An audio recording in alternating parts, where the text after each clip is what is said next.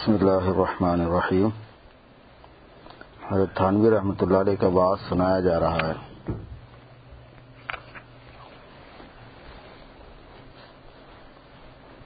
کچھ حصہ اس سے پہلے سنایا گیا۔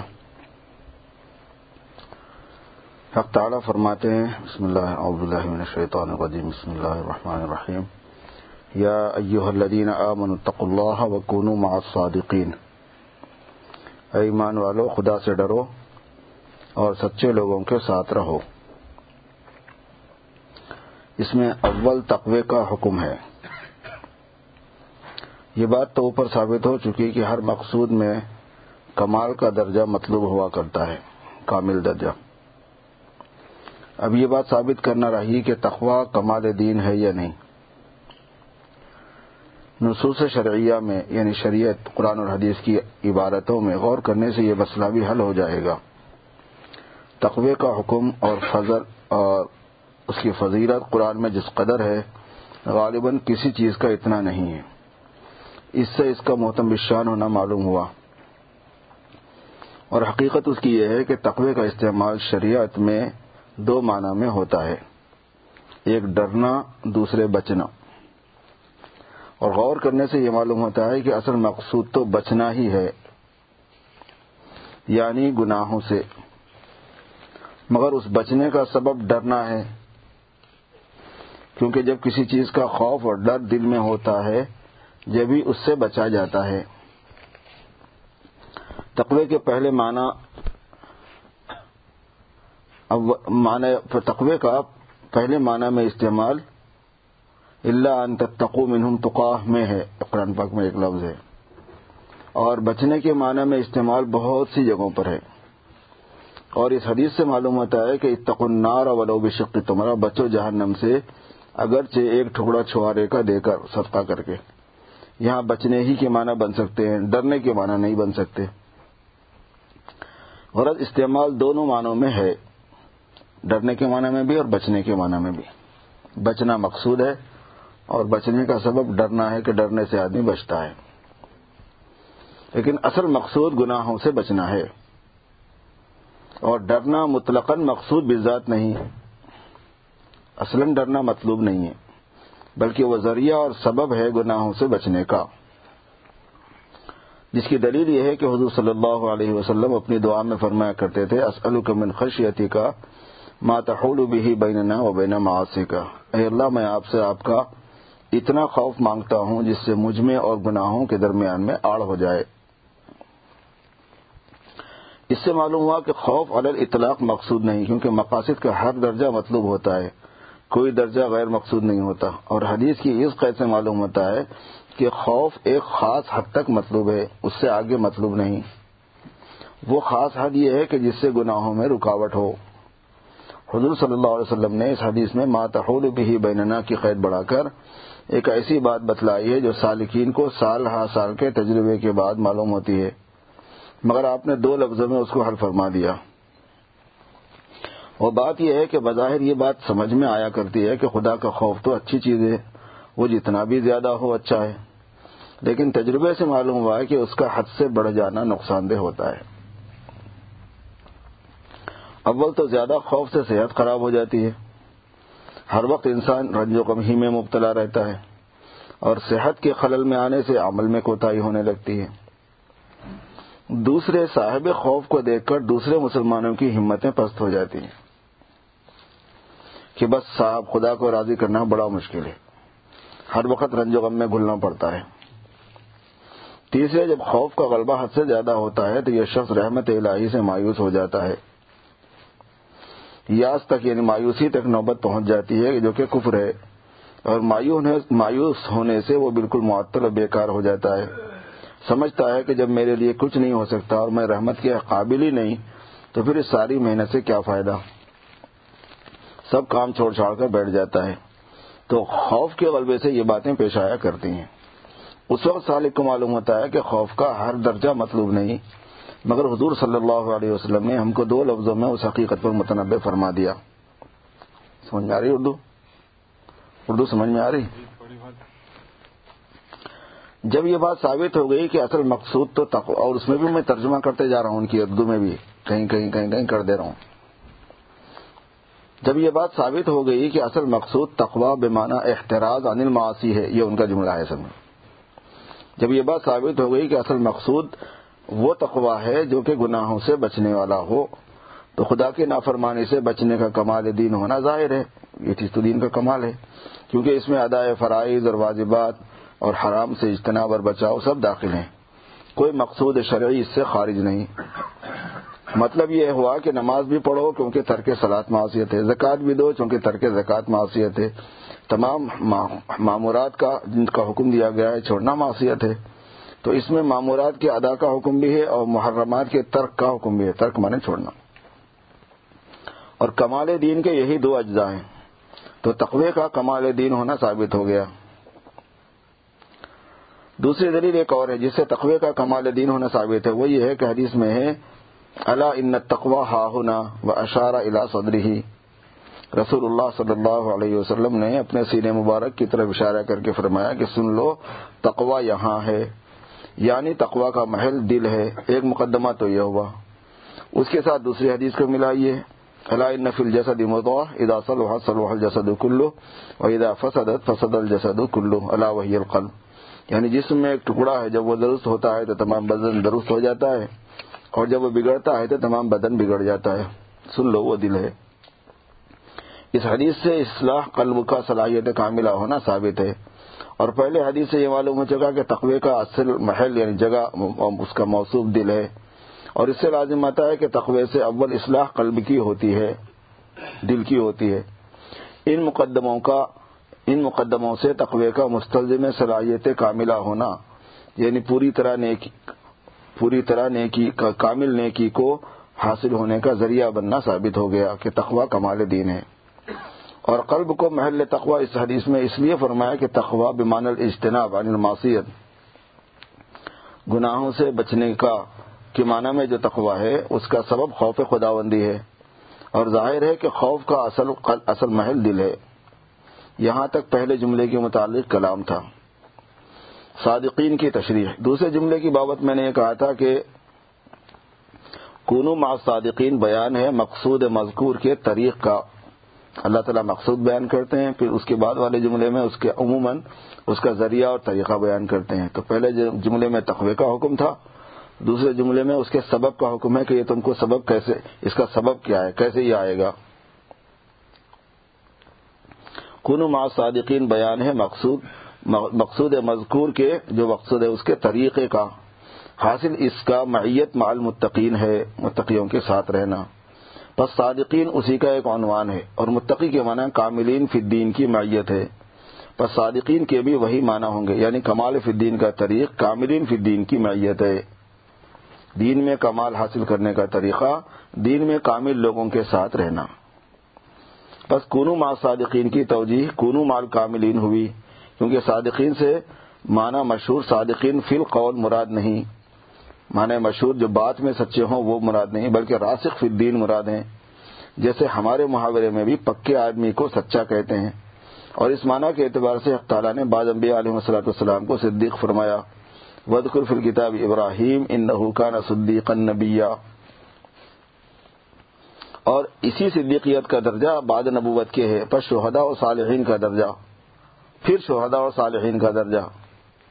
چنانچہ ایک آیت میں حق تعالیٰ نے اسی ترتیب سے ان درجات کو بیان فرمایا، أُولَٰئِكَ مَعَ الَّذِينَ أَنْعَمَ اللَّهُ عَلَيْهِمْ مِنَ النَّبِيِّينَ وَالصِّدِّيقِينَ وَالشُّهَدَاءِ وَالصَّالِحِينَ وَحَسُنَ أُولَٰئِكَ رَفِيقًا۔ اور رسوخ فی الدین بھی کمال فی الدین ہے، دین کے اندر رسوخ اور پختگی پیدا کرنا دین میں کمال پیدا کرنا ہے۔ پس مع الصادقین کی توجیہ مع الکاملین ثابت ہو گئی۔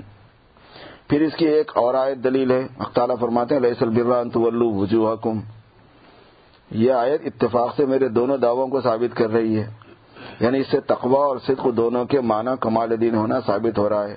پوری آیت اس طرح ہے، لیس البر ان تولوا وجوہکم قبل المشرق والمغرب ولكن البر من آمن بالله واليوم الآخر والملائکة والکتاب والنبیین وآتى المال على حبه ذوي القربى واليتامى والمساكين وابن السبيل والسائلين وفي الرقاب وأقام الصلاة وآتى الزكاة والموفون بعهدهم إذا عاهدوا والصابرين في البأساء والضراء وحين البأس اولئک الذین صدقوا واولئک هم المتقون.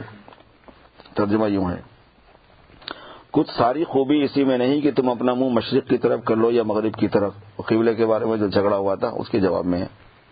لیکن اصلی خوبی تو یہ ہے کہ کوئی شخص اللہ تعالیٰ کی ذات و صفات پر یقین رکھے، قیامت کے دن پر بھی، فرشتوں کے وجود پر بھی، اور تمام آسمانی کتابوں پر بھی اور پیغمبروں پر بھی، اور مال دیتا ہو اللہ کی محبت میں اپنے حاجت مند رشتہ داروں کو اور نادار یتیموں کو اور دوسرے غریب محتاجوں کو اور بے خرچ مسافروں کو، یعنی ایسا مسافر جس کا خرچ ختم ہو گیا ہو، اور لاچاری میں سوال کرنے والوں کو اور قیدیوں غلاموں کی گردن چھڑانے میں بھی مال خرچ کرتا ہو، اور نماز کی پابندی رکھتا ہو، زکوٰۃ بھی ادا کرتا ہو، اور جو لوگ اپنے عہدوں کو وعدوں کو پورا کرنے والے ہوں جب کسی جائز بات کا وعدہ کر لیں، اور وہ لوگ جو مستقل مزاج رہنے والے ہوں تنگ دستی میں بھی اور بیماری میں بھی اور قتال میں بھی، یہ لوگ ہیں جو سچے ہیں اور یہ لوگ ہیں جو متقی ہیں.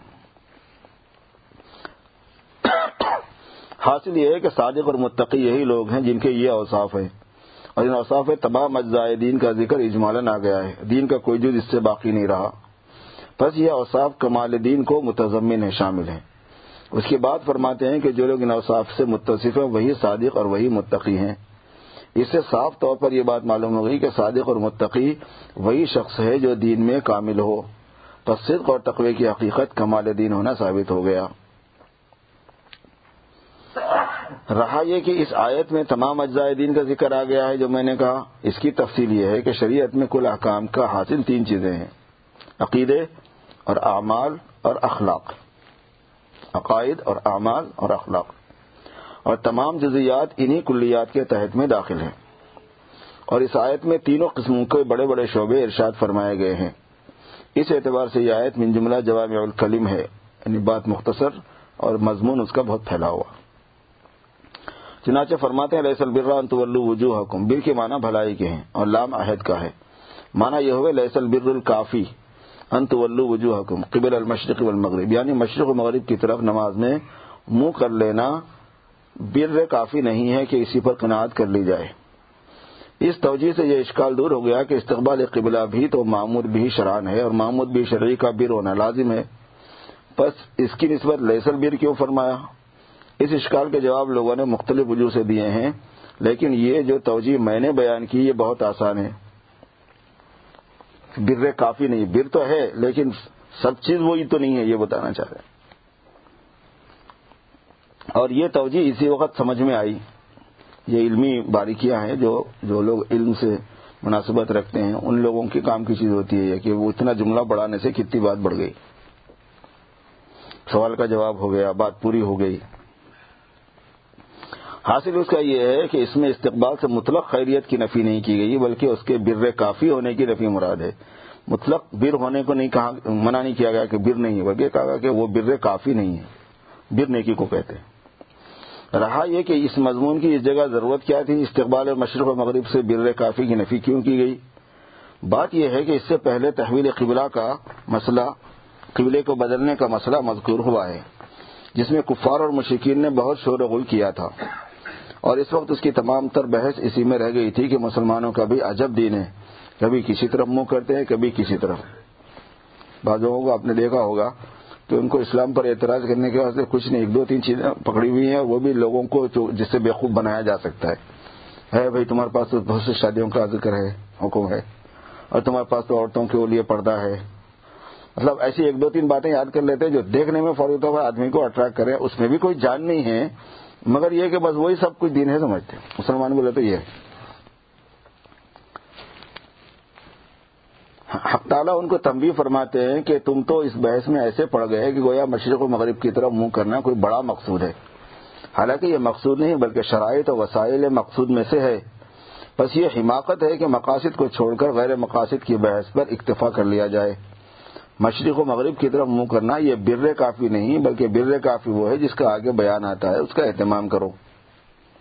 مشرق و مغرب کی تخصیص ذکر میں ایک نقطے کی وجہ سے ہے، اس سے قبلے کا مشرق و مغرب میں منحصر کرنا مقصود نہیں، کیونکہ جن لوگوں سے مکہ معظمہ کا رخ جانب شمال میں ہے ان کا قبلہ جنوب ہے. اس میں یہ نقطہ بھی آ گیا بول رہے. اور جس جگہ سے مکہ معظمہ کا رخ جنوب میں ہے اس جگہ کا قبلہ شمال کی سمت میں ہے. چنانچہ مدینے والوں کے قبلہ جنوب ہے، اس لیے حدیث میں اہل مدینہ کو فرمایا گیا وَلَٰكِن شَرِّقُوا أَوْ غَرِّبُوا، جب استنجا کے لیے بیٹھو تو مشرق و مغرب کی طرف منہ مت کرو، یہ شمال و جنوب کی طرف منہ مت کرو، مشرق و مغرب کی طرف کرو۔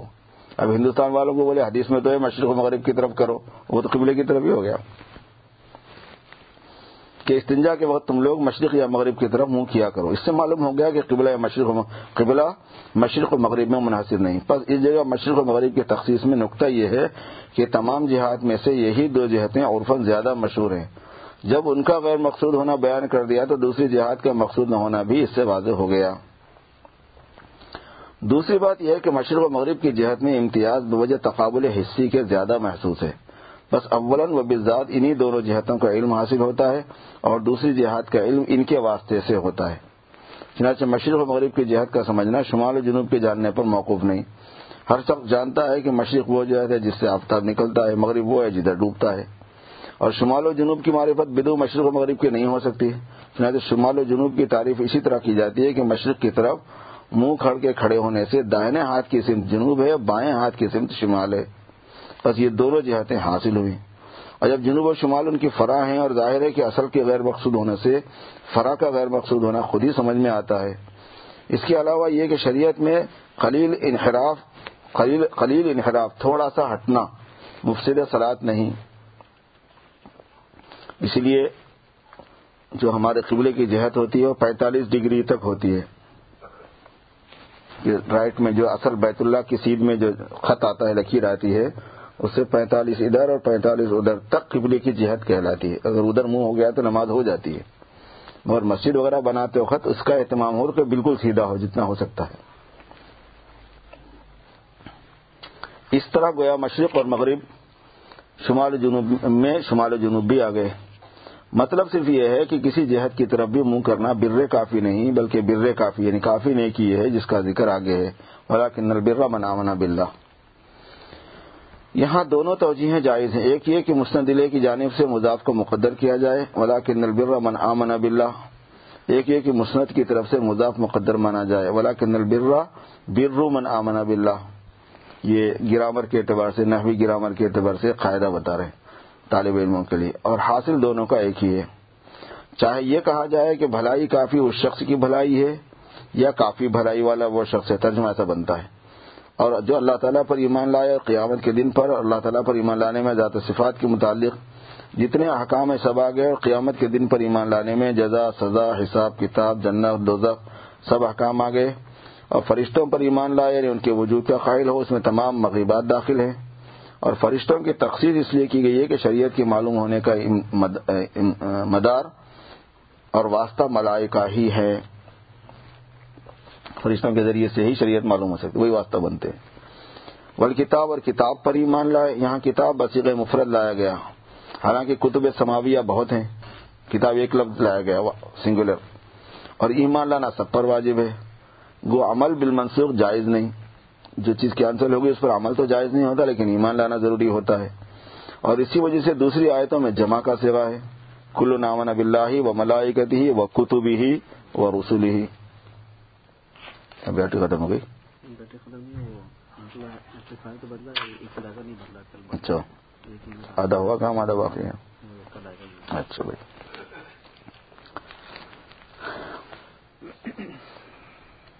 لیکن یہاں مفرد صیغہ اختیار کرنے میں اشارہ اس بات کی طرف یہ ہے کہ قرآن ایسا جامع ہے کہ تمام کتابوں کو شامل ہے، وہ اسے کتاب پر ایمان لا لو تو سب پر ایمان آ گیا، اس لیے اس پر ایمان لانا گویا سب پر ایمان لانا ہے۔ یا یہ کہا جائے کہ کتب سماویہ میں سے ہر کتاب دوسری کتاب پر ایمان لانے کا امر کرتی ہے، پس وہ سب مل کر ایک کتاب کی جگہ پہ ہو گئے۔ ان سب پر ایمان لانا ایک کتاب پر ایمان لانے کے برابر ہے، اور جو ایک کتاب کو مان کر دوسرے کا انکار کرے وہ حقیقت میں پہلی کتاب پر بھی ایمان نہیں رکھتا۔ جو تورات کو مانے لیکن قرآن کو نہ مانے، اس نے تورات ہی کو نہیں مانا، وہ تورات پر ہی مومن نہیں۔ جو انجیل کو مانے قرآن کو نہ مانے، وہ انجیل کا ہی مومن نہیں ہے۔ یہ نہیں کہہ سکتے کہ وہ لوگ انجیل پر ایمان رکھتے ہیں قرآن پر نہیں رکھتے، نہیں، وہ انجیل پر ہی ایمان نہیں رکھتے۔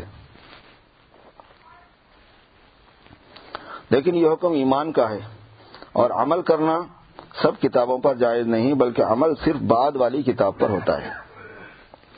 کیونکہ وہ مقدم کے لیے ناسخ ہے، کینسل کرنے والی ہوتی ہے۔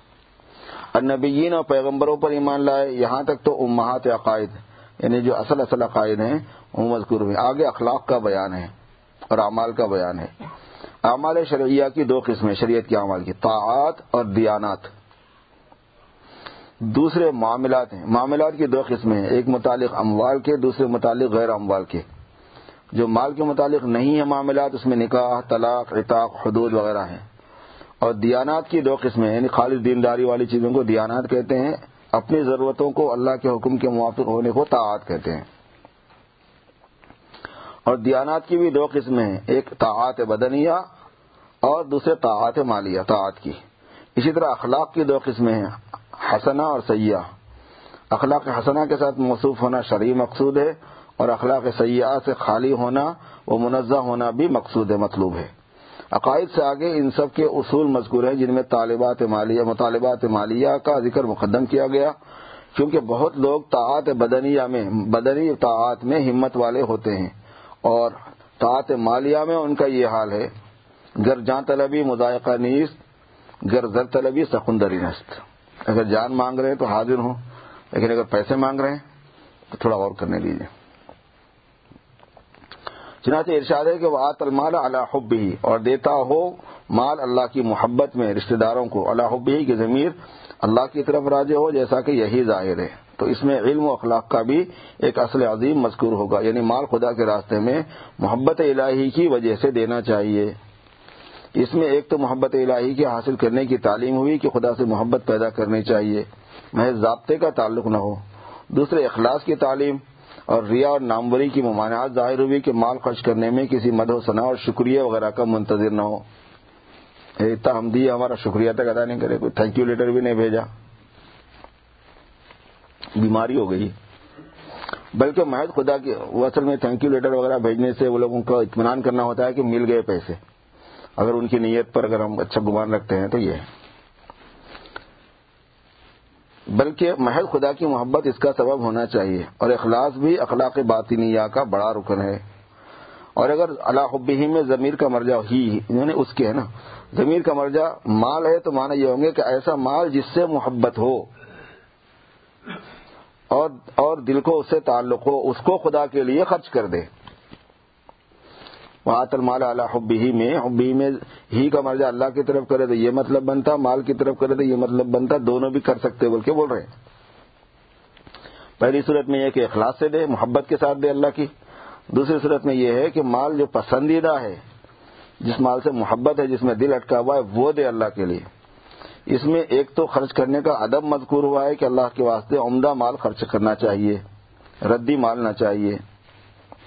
دوسرے علم سلوک کا یہ مسئلہ بھی اشارتاً مذکور ہوا کہ محبت مال جو کہ خلق ذمیم ہے، برا خلق، بری صفت ہے مال کی محبت، اس کا علاج یہ ہے کہ جس چیز سے محبت ہو اسی کو اللہ کے راستے میں خرچ کر دو۔ 2-4 بار ایسا کرنے سے حب مال کا مرض جاتا رہے گا۔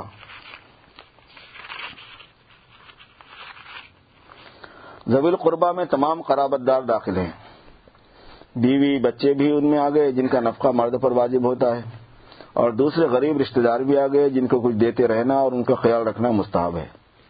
والیتامى والمساکین وابن السبیل، اور یتیموں کو بھی دے، مسکینوں کو بھی دے، مسافروں کو بھی، یہ سب صدقات نافلہ ہیں کیونکہ زکوٰۃ کا بیان آگے آ رہا ہے۔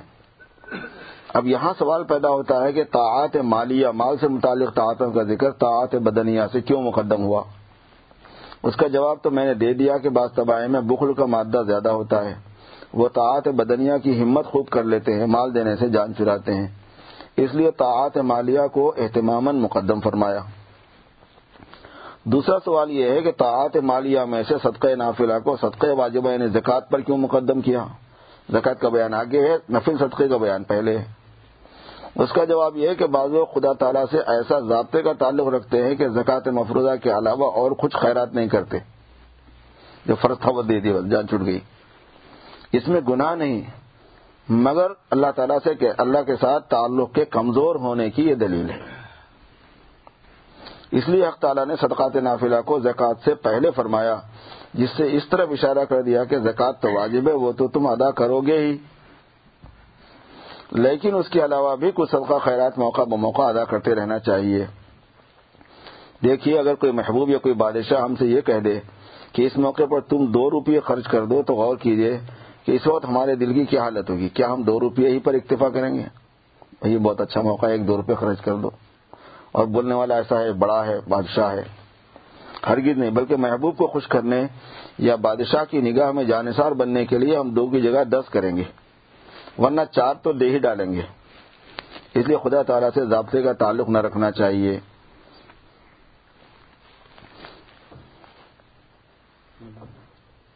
کیا ہے گاڑی آواز؟ اس نقطے کی وجہ اس سے پہلے جیسے فون پہ کر لیے تھے نا، ویسا کر لو. اگر آواز نہیں آ رہی ہے تو گزشتہ فون پہ ڈال کے فون پہ اس پہ اسپیکر پہ ڈال لیے تھے وہاں پہ عورتیں.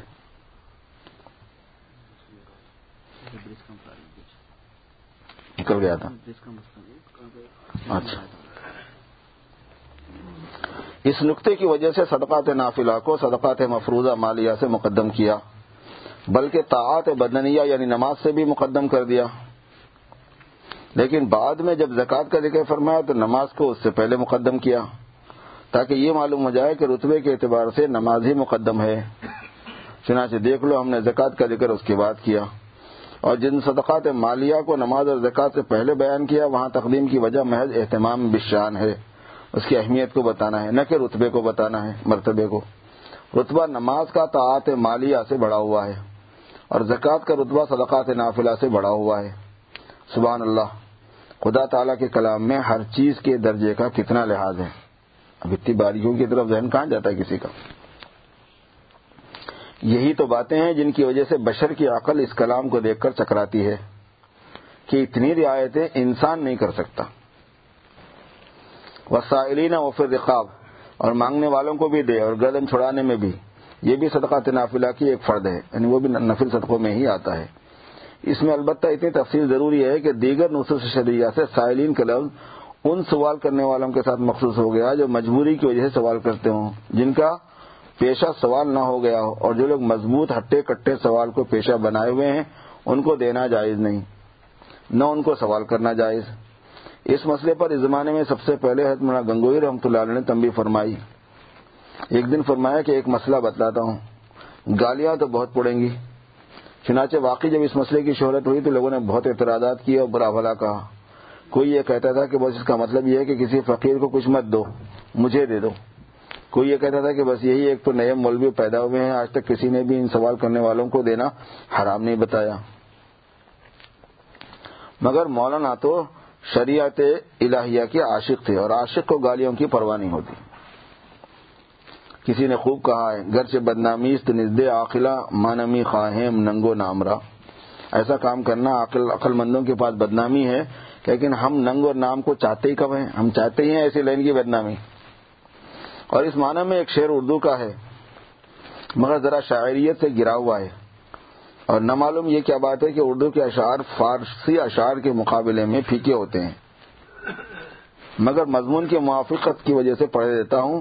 عاشق بدنام کو پرواہ ننگو نام کیا، اور جو خود ناکام ہو اس کو کسی سے کام کیا.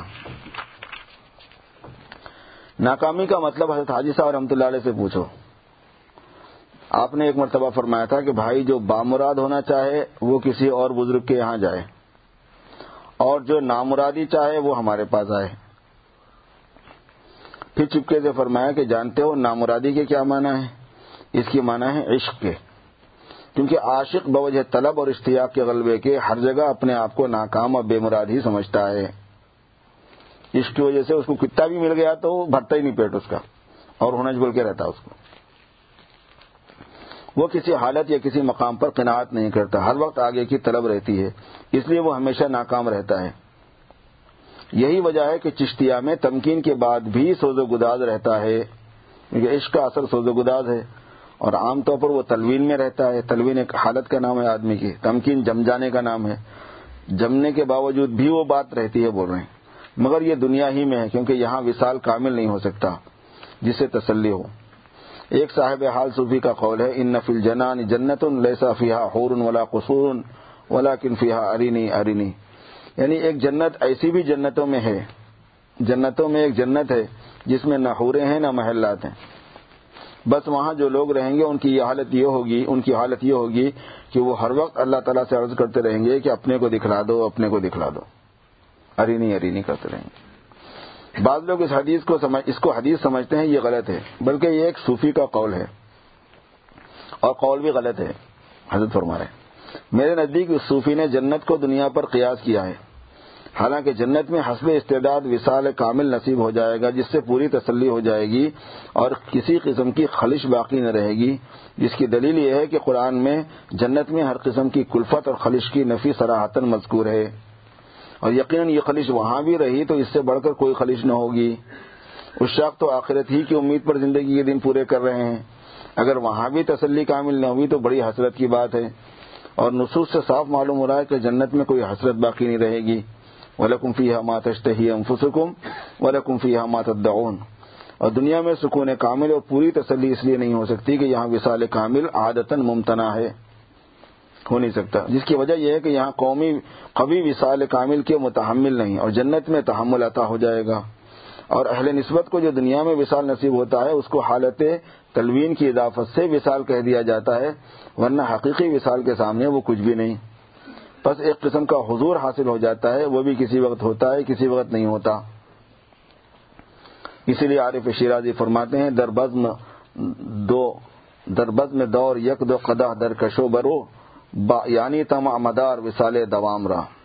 اور حضرت حنظلہ رضی اللہ تعالی عنہ کو حضور صلی اللہ علیہ وسلم نے فرمایا تھا ولیکن یا حنظلہ ساعتن ساعتن، یعنی ساعتن کذا و ساعتن کذا، اگر تم میرے ہی پاس رہو تو فرشتے تم سے مصافحہ کرنے لگیں گے، لیکن یہ حالت ہر وقت نہیں رہتی۔ غرض یہ کہہ رہا تھا کہ عاشق کو بدنامی اور ذلت اور گالیوں کی پرواہ نہیں ہوا کرتی، چنانچہ مولانا گنگوئی نے بھی اس کی پرواہ نہیں کی۔ فقہا نے بھی صراحتاً فرمایا کہ یہ لوگ جو گلی کوچوں میں سوال کرتے پھرتے ہیں، جنہوں نے سوال کو پیشہ بنا لیا ہے، ان کو سوال کرنا حرام ہے، اور چونکہ ان کا سوال پورا کر دینے سے ان کو آئندہ کے لیے سوال پر جرأت ہوتی ہے، اس لیے ان کو کچھ دینا حرام سوال کرنے پر مدد کرنا ہے، اور حرام میں مدد کرنا حرام ہے، اس لیے ہٹے کٹے لوگوں کو سوال کرنا بھی حرام اور دینا بھی حرام، خوب سمجھ لو۔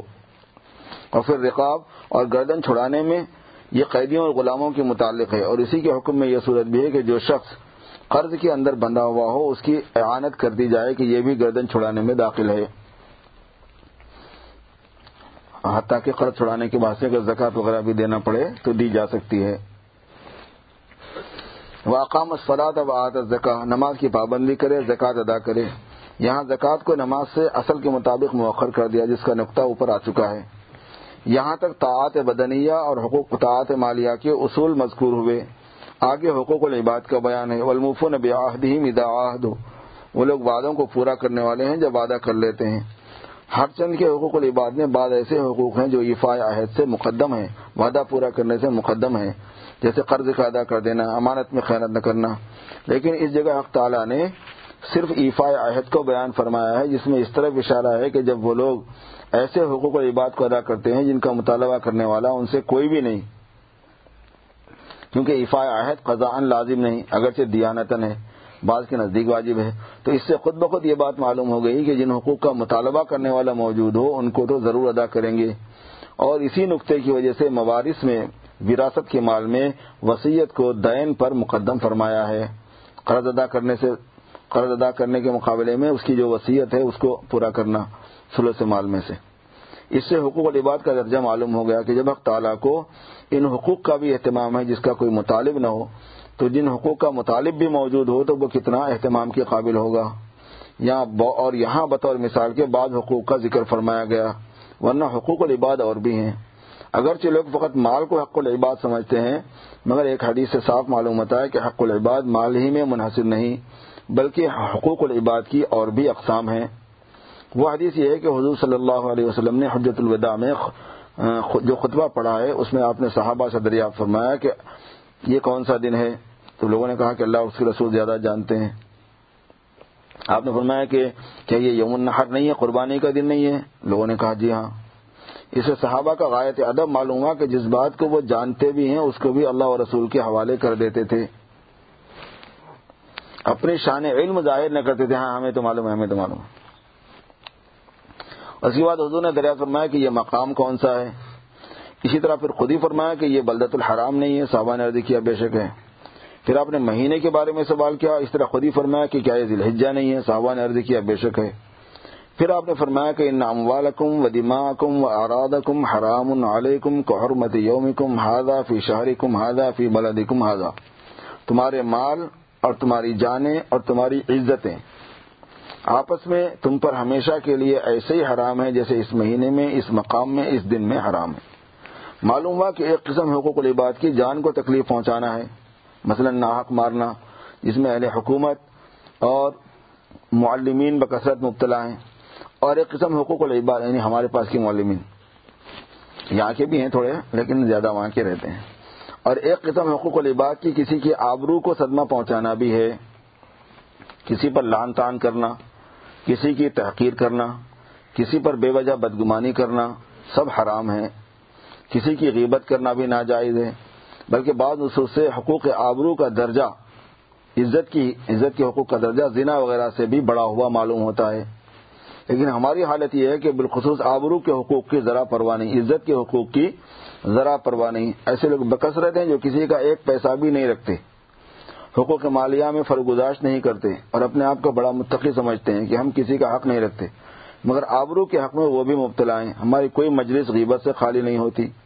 عوام کی تو کیا شکایت, علماء کی مجالس بھی غیبت سے خالی نہیں, اور سب سے بڑھ کر غضب یہ ہے کہ مشائخ کی مجالس بھی اس سے خالی نہیں. عوام تو عوام ہی کی غیبت کرتے ہیں جن میں اکثر گنہگار ہوتے ہیں, جن کی آبرو کا زیادہ حق بھی نہیں. لیکن علماء جب غیبت کریں گے تو عوام کی نہیں کریں گے, اور مشائخین ہمیرا مشائخ کی غیبت کریں گے تاکہ یہ ہم سے بڑھ نہ جائیں, لوگ ہم سے زیادہ ان کے معتقد نہ ہو جائیں. اور اس لیے اکثر علماء و مشائخ کی مجلسیں علماء و مشائخ کی غیبت سے بھری ہوئی ہیں. یہ لوگ مقبولان الہی اور اولیاء اللہ کی غیبت کرتے ہیں, تو اس بارے میں یہ عوام سے بڑھے ہوئے ہیں. یاد رکھو یہ باتیں معمولی نہیں ہیں, لوگ اس کو معمولی بات سمجھتے ہیں, حالانکہ یہ باتیں سارے نماز روزے کو لے ڈوبیں گی. یہ باتیں ساری نماز روزے کو لے ڈوبیں گی. جس کی تم نے آبرو ریزی کی ہوگی قیامت میں اس کو تمہاری نیکیاں دلوائی جائیں گی. اس لیے نماز روزے سے زیادہ حقوق آبرو کا اہتمام کرنا چاہیے. ایک بات اور یاد آئی, وہ یہ کہ مال اور جان کا حق تو مرنے پر ختم ہو جاتا ہے, اور آبرو کا حق تو بعد موت کے بھی باقی رہتا ہے. اگر بعد مرنے کے کسی کو مارو تو اس کو اس کا احساس نہیں ہوتا, اس لیے ضرب کا قصاص بھی نہیں ہوگا, مارنے کا قصاص بھی نہیں ہوتا. اسی طرح مرنے کے بعد کسی کا مال چراؤ تو وہ مال اس کا نہیں رہا, وہ رسا کا ہو گیا. لیکن مرنے کے بعد کسی کو متہم کرو, اس کو برا بھلا کہو تو غیبت کا گناہ اس وقت بھی ہوگا. اور اب اس کا کفارہ یہ ہے کہ میت کے لیے بکثرت دعا و استغفار کرو, امید ہے کہ حق تعالیٰ تم کو اس سے راضی کر دیں گے. اور یہ جو میں نے کہا کہ مرنے کے بعد مار کا احساس نہیں ہوتا, شاید کسی کو اس حدیث سے شبہ ہو. کسر عظم المؤمن میتن کا کسری ہی حین, مسلمان کی ہڈی کو مرنے کے بعد توڑنا ایسا ہی ہے جیسے زندہ کی ہڈی توڑنا. ایک حدیث شریف کا مفہوم ہے. اس کا مطلب یہ نہیں ہے کہ تشبیہ من کل الوجوہ ہے, جس سے میت کو بعد موت کے زندہ کے برابر احساس ہونے کا شبہ کیا جائے. اگر ایسا ہوتا تو شرعاً اس سے قصاص لیا جاتا, بلکہ یہ تشبیہ بعض اعتبارات سے ہے. ایک وجہ تو یہ ہے کہ موت کے بعد بھی روح کو کسی قدر تعلق جسم سے رہتا ہے, اور وہ ایسا تعلق ہے جیسا کہ اس وقت ہمارے جسم کو لباس سے ہے. اگر کوئی ہمارا اترا ہوا کرتا پھاڑ دے تو ہم کو تکلیف ہوتی ہے. اس تعلق کا یہ اثر بھی ہے کہ قبر کے پاس جا کر سلام و دعا جو کچھ بھی کی جاتی ہے مردہ اس کو سنتا ہے, اور شہداء میں یہ تعلق عام مومنین سے زیادہ ہوتا ہے, جس کا اثر یہ ہے کہ ان کا جسم موت کے بعد بھی سالم رہتا ہے, زمین اس کو نہیں کھا سکتی. اس تعلق سے بعض اولیاء کو مرنے کے بعد قوت تصرف بھی عطا ہوتی ہے کچھ کرنے کی, لیکن اس کے یہ معنی نہیں ہے کہ ہم ان کے مزاروں پر جا کر ان سے مرادیں مانگا کریں کہ شرعاً یہ جائز نہیں ہے. یہاں اس کا مذائقہ نہیں کہ ان کے وسیلے سے حق تعالیٰ سے دعا مانگی جائے. باقی ان سے یہ بھی نہ کہا جائے کہ تم ہمارے واسطے دعا کرو, کیونکہ شریعت میں اس کا کہیں ثبوت نہیں کہ وہ ایسی دعاؤں کے معذون ہیں, یعنی ان کو ان کی اجازت دی گئی ہے. احادیث سے صرف اتنا معلوم ہوتا ہے کہ قبرستان میں جا کر مردوں کے لیے دعا کی جائے. یہ بھی احادیث سے معلوم ہوتا ہے کہ مردوں کو زندوں کی دعا سے نفع ہوتا ہے اور اس کے منتظر رہتے ہیں، مگر اس کا کہیں ثبوت نہیں کہ اگر ان سے یہ کہا جائے کہ تم ہمارے واسطے دعا کرو تو وہ دعا کرتے ہیں. اور اولیاء سے زیادہ انبیاء علیہ السلام کی ارواح کو اپنے اجسام سے تعلق رہتا ہے، جس کی بعض آثار یہ ہیں کہ ان کی میراث تقسیم نہیں ہوتی. ایک اثر یہ ہے کہ ان کی بیویوں سے نکاح کرنا بھی ان کے بعد حرام ہے، اگرچہ کہ یہ حکم آیات و احادیث میں صرف حضور صلی اللہ علیہ وسلم کے لیے بیان کیا گیا ہے، مگر بعض علماء نے اس کو تمام انبیاء کے لیے عام مانا ہے. تو ہڈی کا توڑنا جسمانی ایذا، جسمانی تکلیف تو نہیں ہے، ہاں روحانی ایذا ہو سکتی ہے. اس لیے حضور صلی اللہ علیہ وسلم فرماتے ہیں کہ مردہ کی ہڈی توڑنا ایسے ہی ہے جیسا کہ زندہ کی ہڈی توڑنا. حضرت استاد علیہ الرحمہ مولانا محمد یعقوب صاحب بہت خاص استاد تھے حضرت تھانوی رحمۃ اللہ علیہ کے، فرماتے تھے کہ مردے کے جسم کو جلانے سے اس کو ایسی ایذا ہوتی ہے جیسے تمہاری چادر کو اتار کر کوئی تمہارے سامنے جلائے، بلکہ کھینچ کے جلا دے، ٹوپی اتار کے جلا دیا. تو اس سے تم کو رنج اور غم ہوتا ہے. اسی طرح روح کو بھی رنج ہوتا ہے. ظاہر ہے کہ چادر کے جلانے سے ہمارے جسم کو ایذا نہیں ہوتی، صرف روحانی ایذا ہوتی ہے. یہی حال موت کے بعد بدن کے جلانے کا ہے. ایک وجہ تشبیہ تو یہ ہوئی. دوسرے یہ بھی احتمال ہے کہ تشبیہ گناہ میں ہو کہ جب گناہ زندہ کی ہڈی توڑنے میں ہوتا ہے ایسے میت کی ہڈی توڑنے میں بھی ہوگا. اور وجہ شبہ ترک احترام ہے، کیونکہ ہڈی میت کی بھی توڑیں گے تو بے حرمتی ہو رہی نا اس میں، کیونکہ ہڈی توڑنے اور بدن جلانے سے میت کی بے حرمتی ہوتی ہے. غرض احترام میت کا اب بھی باقی ہے، اس لیے زندہ کی ہڈی توڑنا بھی گناہ ہے اور مردے کی ہڈی توڑنا بھی گناہ ہے بے احترامی کی وجہ سے. اس تقدیر پر اس حدیث کا مآل بھی حقوق آبرو کی طرف ہو جائے گا، یعنی اس کا تعلق بھی پھر آبرو کی حقوق سے ہو جائے گا، عزت کے حقوق سے. حاصل یہ ہوا کہ چونکہ مردے کا احترام موت کے بعد بھی باقی ہے اور ہڈی کے توڑنے میں اس کی بے حرمتی بے عزتی ہے، اس لیے یہ فعل حرام ہے. اور ظاہر ہے کہ اقوال کی تاثیر بے حرمتی میں کسر عظم سے ہڈی کے توڑنے سے زیادہ ہے، پس مردوں کو برا بھلا کہنا بھی حرام ہے. حدیث میں وارد ہے کہ اپنے مردوں کو برا نہ کہو کیونکہ وہ اعمال کی جزا کو پہنچ چکے ہیں. اگر واقعی میں وہ برے ہیں تو اپنے افعال کی سزا بھگت رہے ہیں، پھر تمہارا ان کو برا بھلا کہنا بے سود ہے. اور اگر واقعی میں وہ اچھے ہیں تو ان کو برا کہنے سے تم کو گناہ ہوگا، اسے یہ حرکت قابل ترک ہے. البتہ جو لوگ اپنی زندگی میں کوئی برا طریقہ رائج کر گئے ہوں اور ان کی موت کے بعد بھی لوگ اس کا اتباع کرتے ہوں، ان کو برا بھلا کہنے کا مذائقہ نہیں تاکہ لوگ اس کے اتباع سے باز آ جائیں. سوال کا جواب ہے یہ بھی. بس مسلمانوں کی بے حرمتی کرنا چاہے فعل سے ہو یا قول سے ہر طرح ناجائز ہے. اور بے حرمتی کے بہت سے شعبے ہیں جن میں سے ایک شعبہ وہ بھی ہے جس کی ضرورت کی طرف مجھ کو ایک عنایت فرمانے توجہ دلائی ہے. وہ یہ کہ سنا گیا ہے کہ بعض لوگ قبرستانوں میں پیشاب کرتے ہیں اور قبرستانوں کی زمین میں گھر بناتے ہیں. تو اس میں ایک تفصیل ہے جس کو غور سے سن لینا چاہیے. وہ یہ کہ اگر قبرستان کی زمین کسی کی ملک ہو تب اس کو قبروں کے نشانات مٹا کر اس کی جگہ مکان بنانا جائز ہے، مگر جس جگہ قبر کا نشان ہو وہاں پاخانہ پیشاب کرنا اس وقت بھی حرام ہے. اور جو قبرستان وقف ہیں ان کا استعمال بالکل حرام ہے، ان میں کسی کو مکان بنانا جائز نہیں، اور اکثر قبرستان وقف ہی ہیں، اس لیے اس سے بچنا چاہیے. اور اس میں آخرت کا ضرر تو ہے ہی کہ گناہ ہوتا ہے، لیکن بعض دفعہ دنیاوی ضرر بھی ہوتا ہے کہ بعض مردے پٹک بھی دیتے ہیں. چنانچہ اکثر ایسے واقعات سنے گئے ہیں. میں یہ دعویٰ نہیں کرتا کہ سب حکایات صحیح ہیں، مگر بہت سی سند صحیح سے ثابت بھی ہیں. پھر اس سے قطع نظر اس میں تو کچھ شک ہی نہیں کہ قبروں پر پیشاب وغیرہ کرنے سے مردوں کو ایذا ہوتی ہے، تکلیف ہوتی ہے. ان میں بعض اولیاء اللہ بھی ہوتے ہیں جن کی نسبت حدیث صحیح میں وارد ہے کہ من عادى لي وليا فقد آذنته بالحرب، جو کوئی میرے ولی کو ایذا پہنچائے اس کو خدا تعالیٰ کی طرف سے اعلان جنگ دیا جاتا ہے. اللہ اکبر، یہ وعید کتنی سخت ہے. خدائی الٹیمیٹم کا کون مقابلہ کر سکتا ہے؟ پھر اس وعید کا ظہور کبھی تو اس طرح ہوتا ہے کہ حق تعالیٰ خود اولیاء کو تصرف کی اجازت دیتے ہیں اور وہ اپنے تصرف سے اس شخص کو ضرر پہنچا دیتے ہیں. اور بعض دفعہ اولیاء تو کوئی تصرف نہیں کرتے لیکن حق تعالیٰ کو اپنے محبوب کی بے حرمتی پر غیرت آتی ہے کہ ہمارے محبوب کے ساتھ یہ معاملہ کیوں کیا گیا، اس لیے حق تعالیٰ خود اس شخص کو کسی بلا میں گرفتار کر دیتے ہیں. غرض اولیاء کے ساتھ گستاخی و بے ادبی کرنا بڑا سنگین جرم ہے. اگر وہ حضرات اپنی شفقت سے کچھ بھی نہ کہیں تو غیرت حق نہیں چھوڑتی، اس لیے اس سے بچنا چاہیے.